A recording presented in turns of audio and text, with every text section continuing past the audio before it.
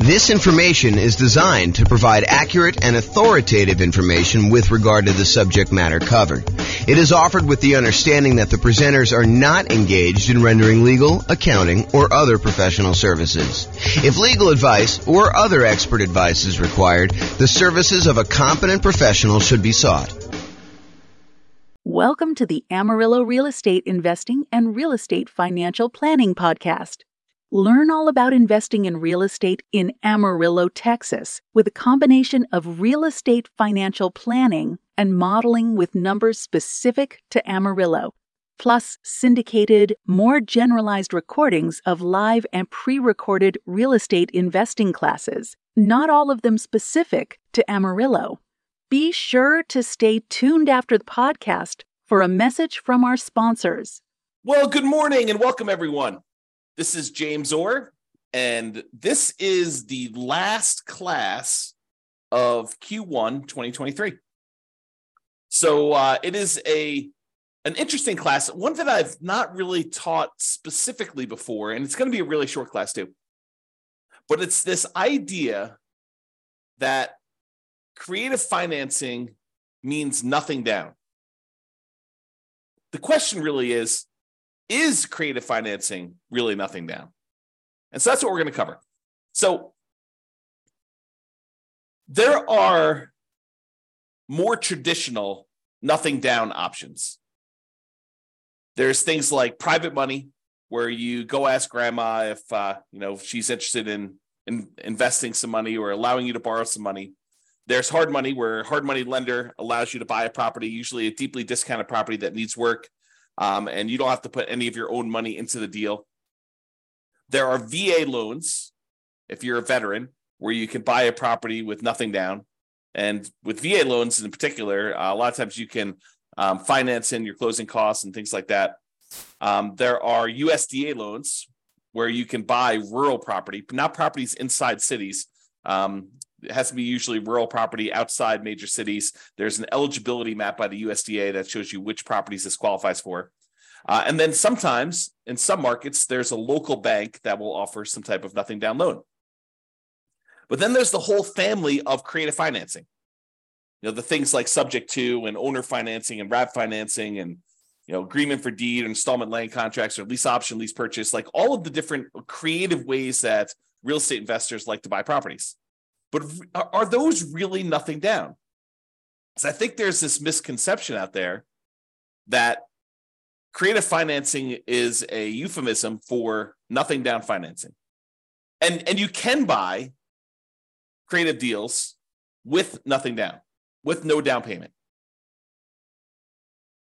In fact, why don't I cover that now? I plan on covering it a little bit later, but I'll jump ahead and I'll cover it now. Nothing down, no down payments, no money required. They're all the same, right?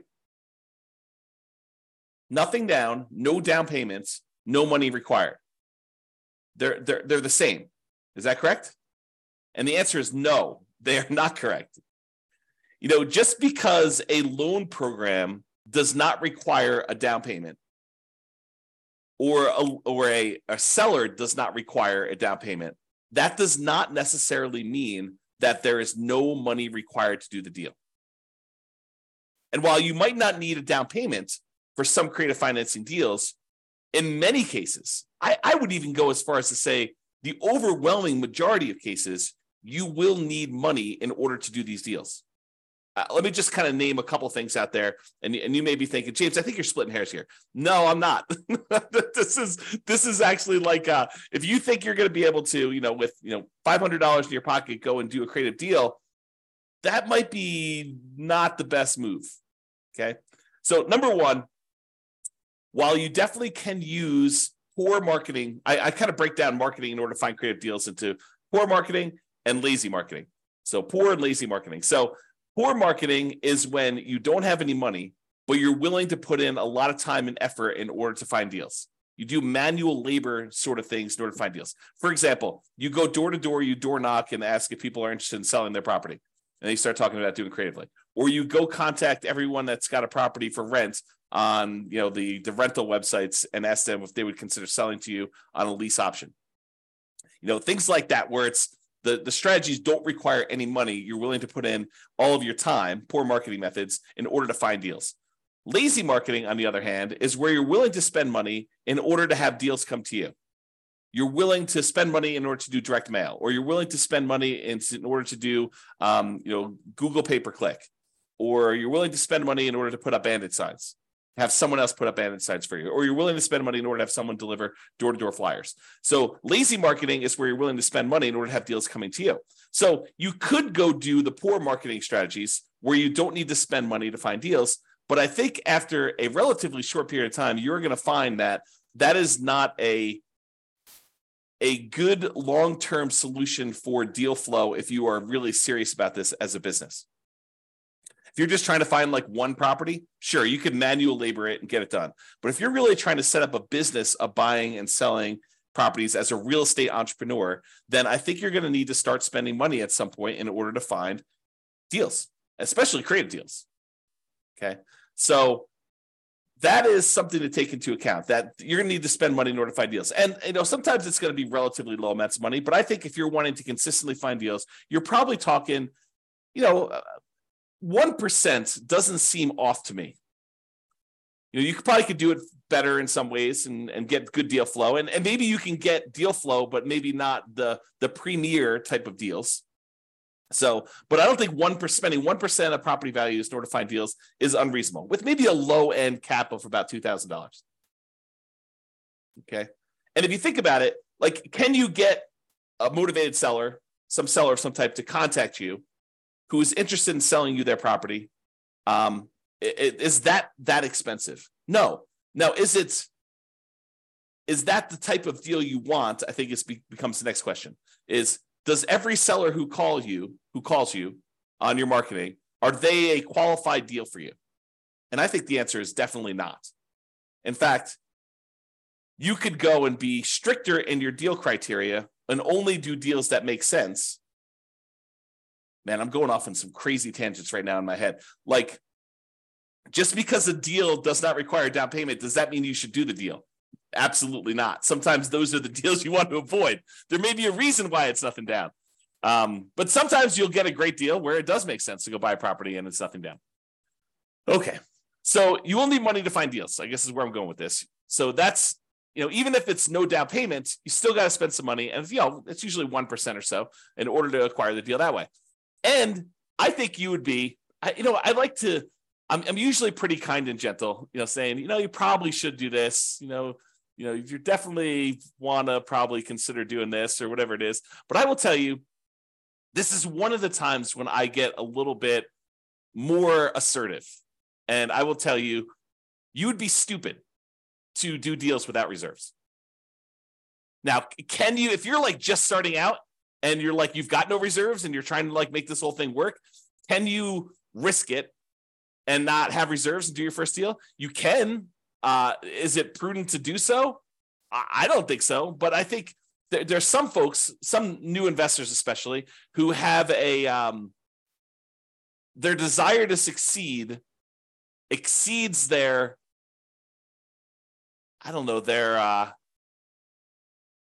ability to be sensitive and prudent and to kind of be safe. Okay. So you can do that, but I think you should have 6 months of reserves for every property that you buy. And you can't use the reserves for another property as reserves for the new property. I think that's a conservative position, but I think it's the right position. So if you're going to go buy a property and you're going to go buy a, $400,000 property, and the monthly payment on that is, $2,200 a month, probably need about $13,000 set aside in order to have that done. 2,000 times 6 is $12,000 plus, 200 times 6 is another 1,200. So, somewhere in the $13,000 range in order to have adequate reserves.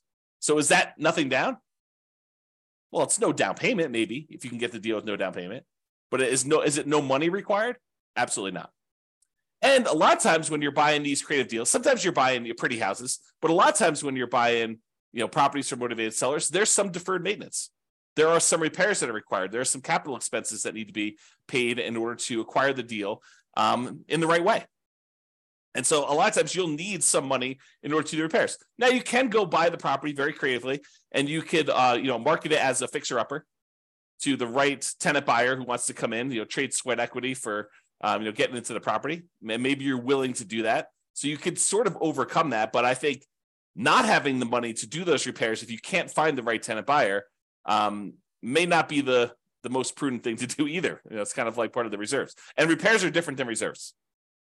Okay. The money you set aside for maintenance and repairs and capital expenses on properties, that is not your reserves. They're different.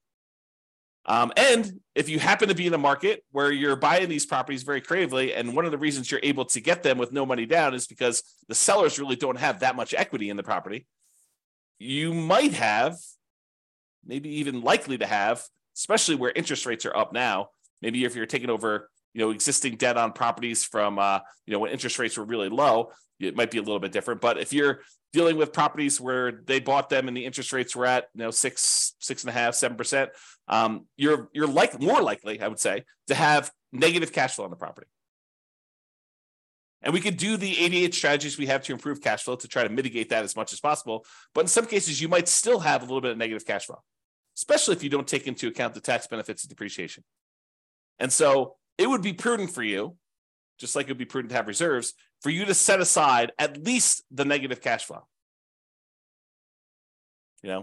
Set aside that extra money that is going to be the cumulative amount of negative cash flow that you might expect in that property until it goes positive. And we talk about that in some other classes, but I think that is also prudent.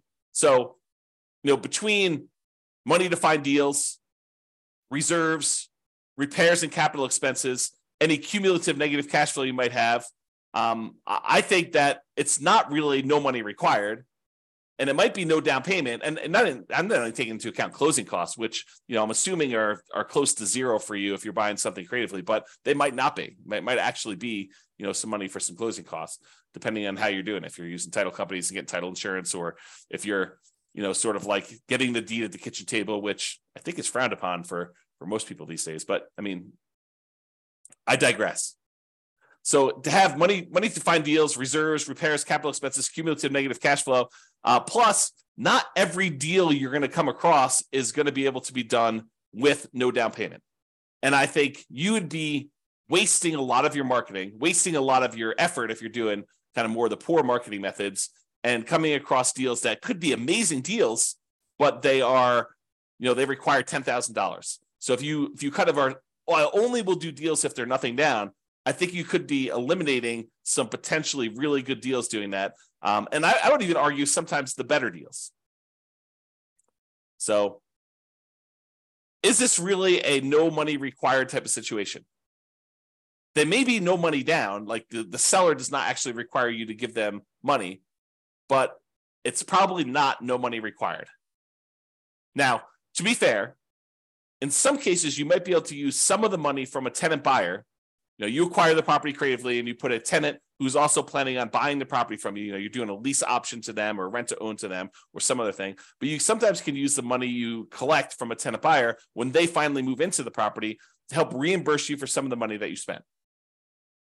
So in that case, if you get a tenant buyer coming in and they give you, 1%, 2%, 3%, 5%, in some really extreme cases, more than 5%, 10% down, in order to be able to come in as an option fee, a non-refundable option fee, if you've structured it that way, to be able to purchase the property. In a lot of cases, it's completely negotiated how you set this up, but in some cases that does apply toward the purchase. So you're really just taking some of the profit you have from when you're going to be selling the property to them, and you're getting it up front.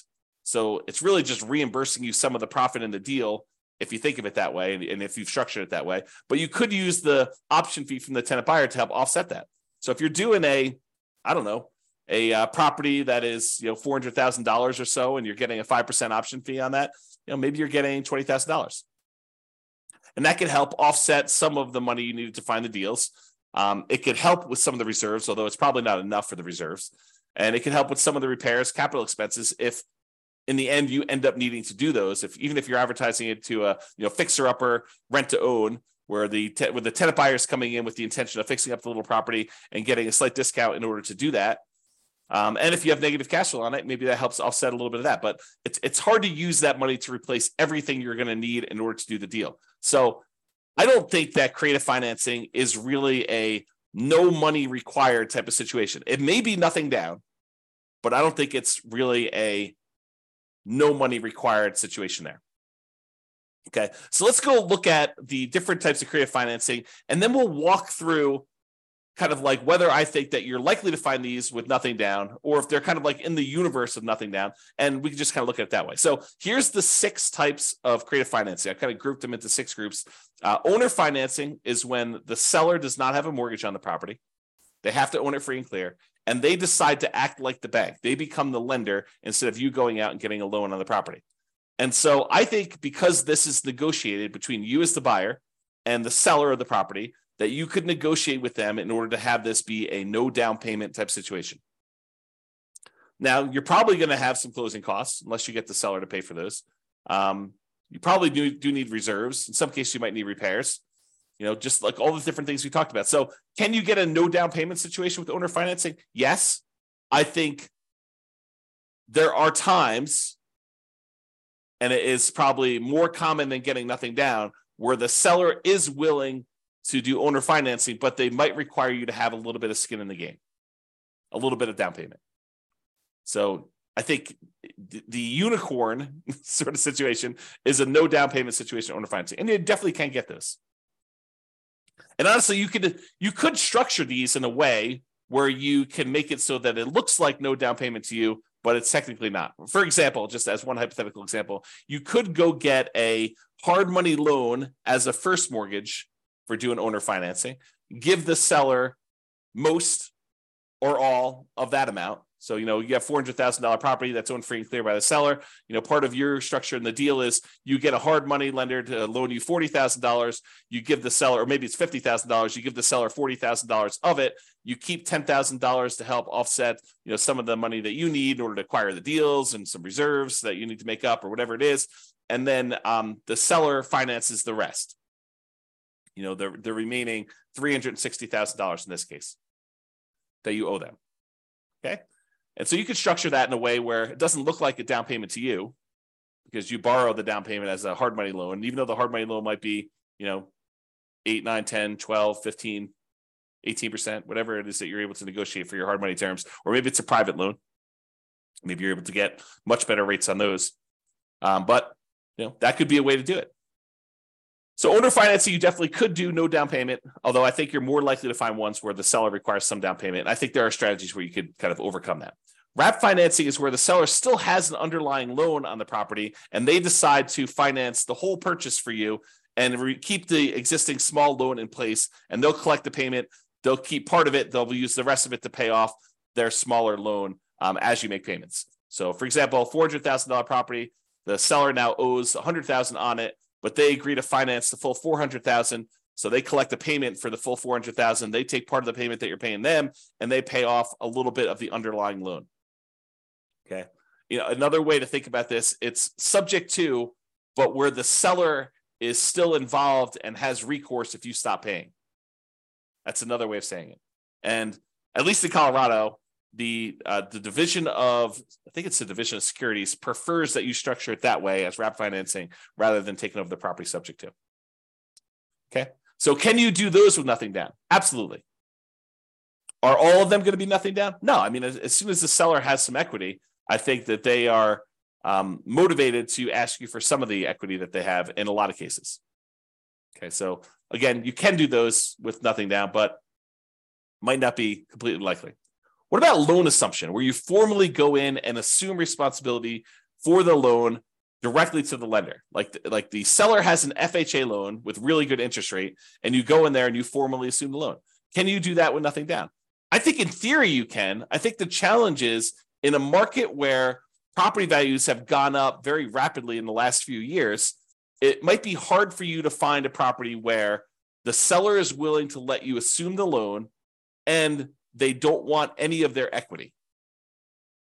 right? So if the property was worth $300,000 when they bought it and they got a really good low down payment, 3.5% down FHA loan with a really good interest rate, but now property values have gone up, $50,000, $100,000, that property's worth $400,000. It might be hard for you to convince the seller that taking over their loan balance at whatever it is, 280, is a good solution for them when they're leaving $100,000 plus in the deal.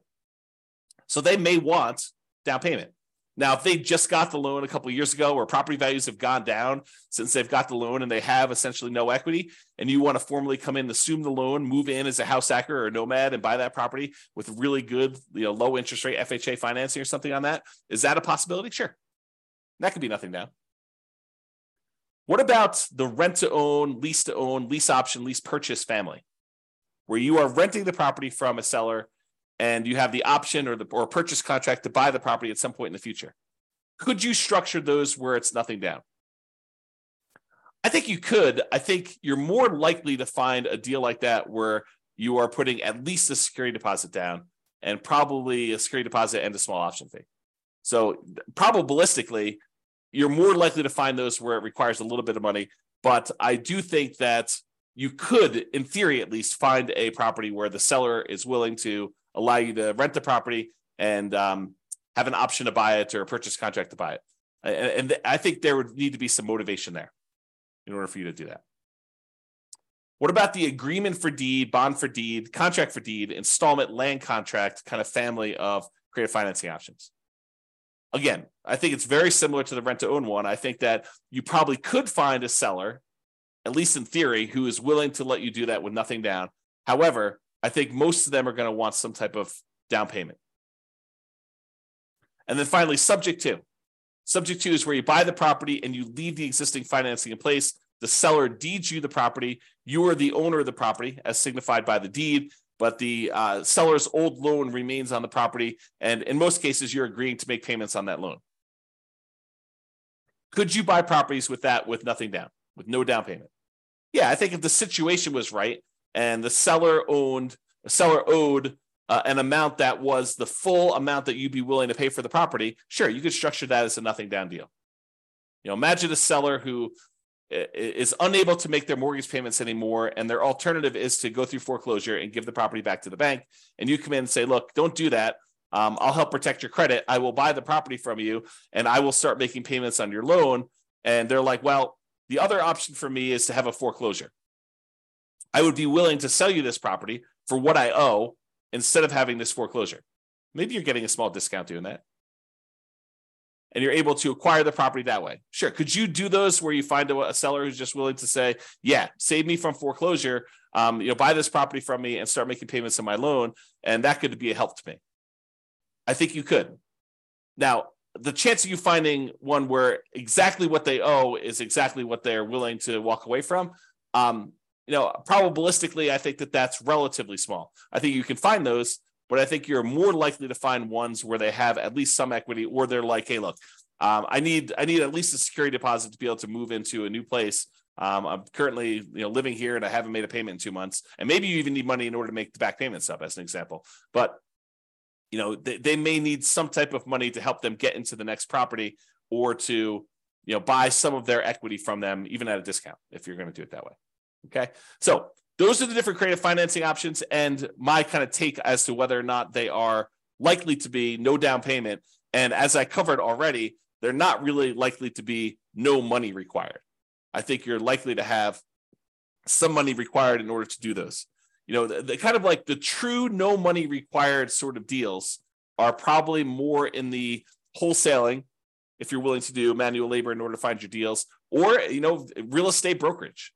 If you get a real estate license, you don't usually need money in order to do those transactions either. And unlike wholesaling, where you got to both find a deeply discounted, amazing deal of a property, and then also the buyer of that property, a real estate investor buyer, when you have a real estate license, you could do one or the other of those and oftentimes get paid a similar amount.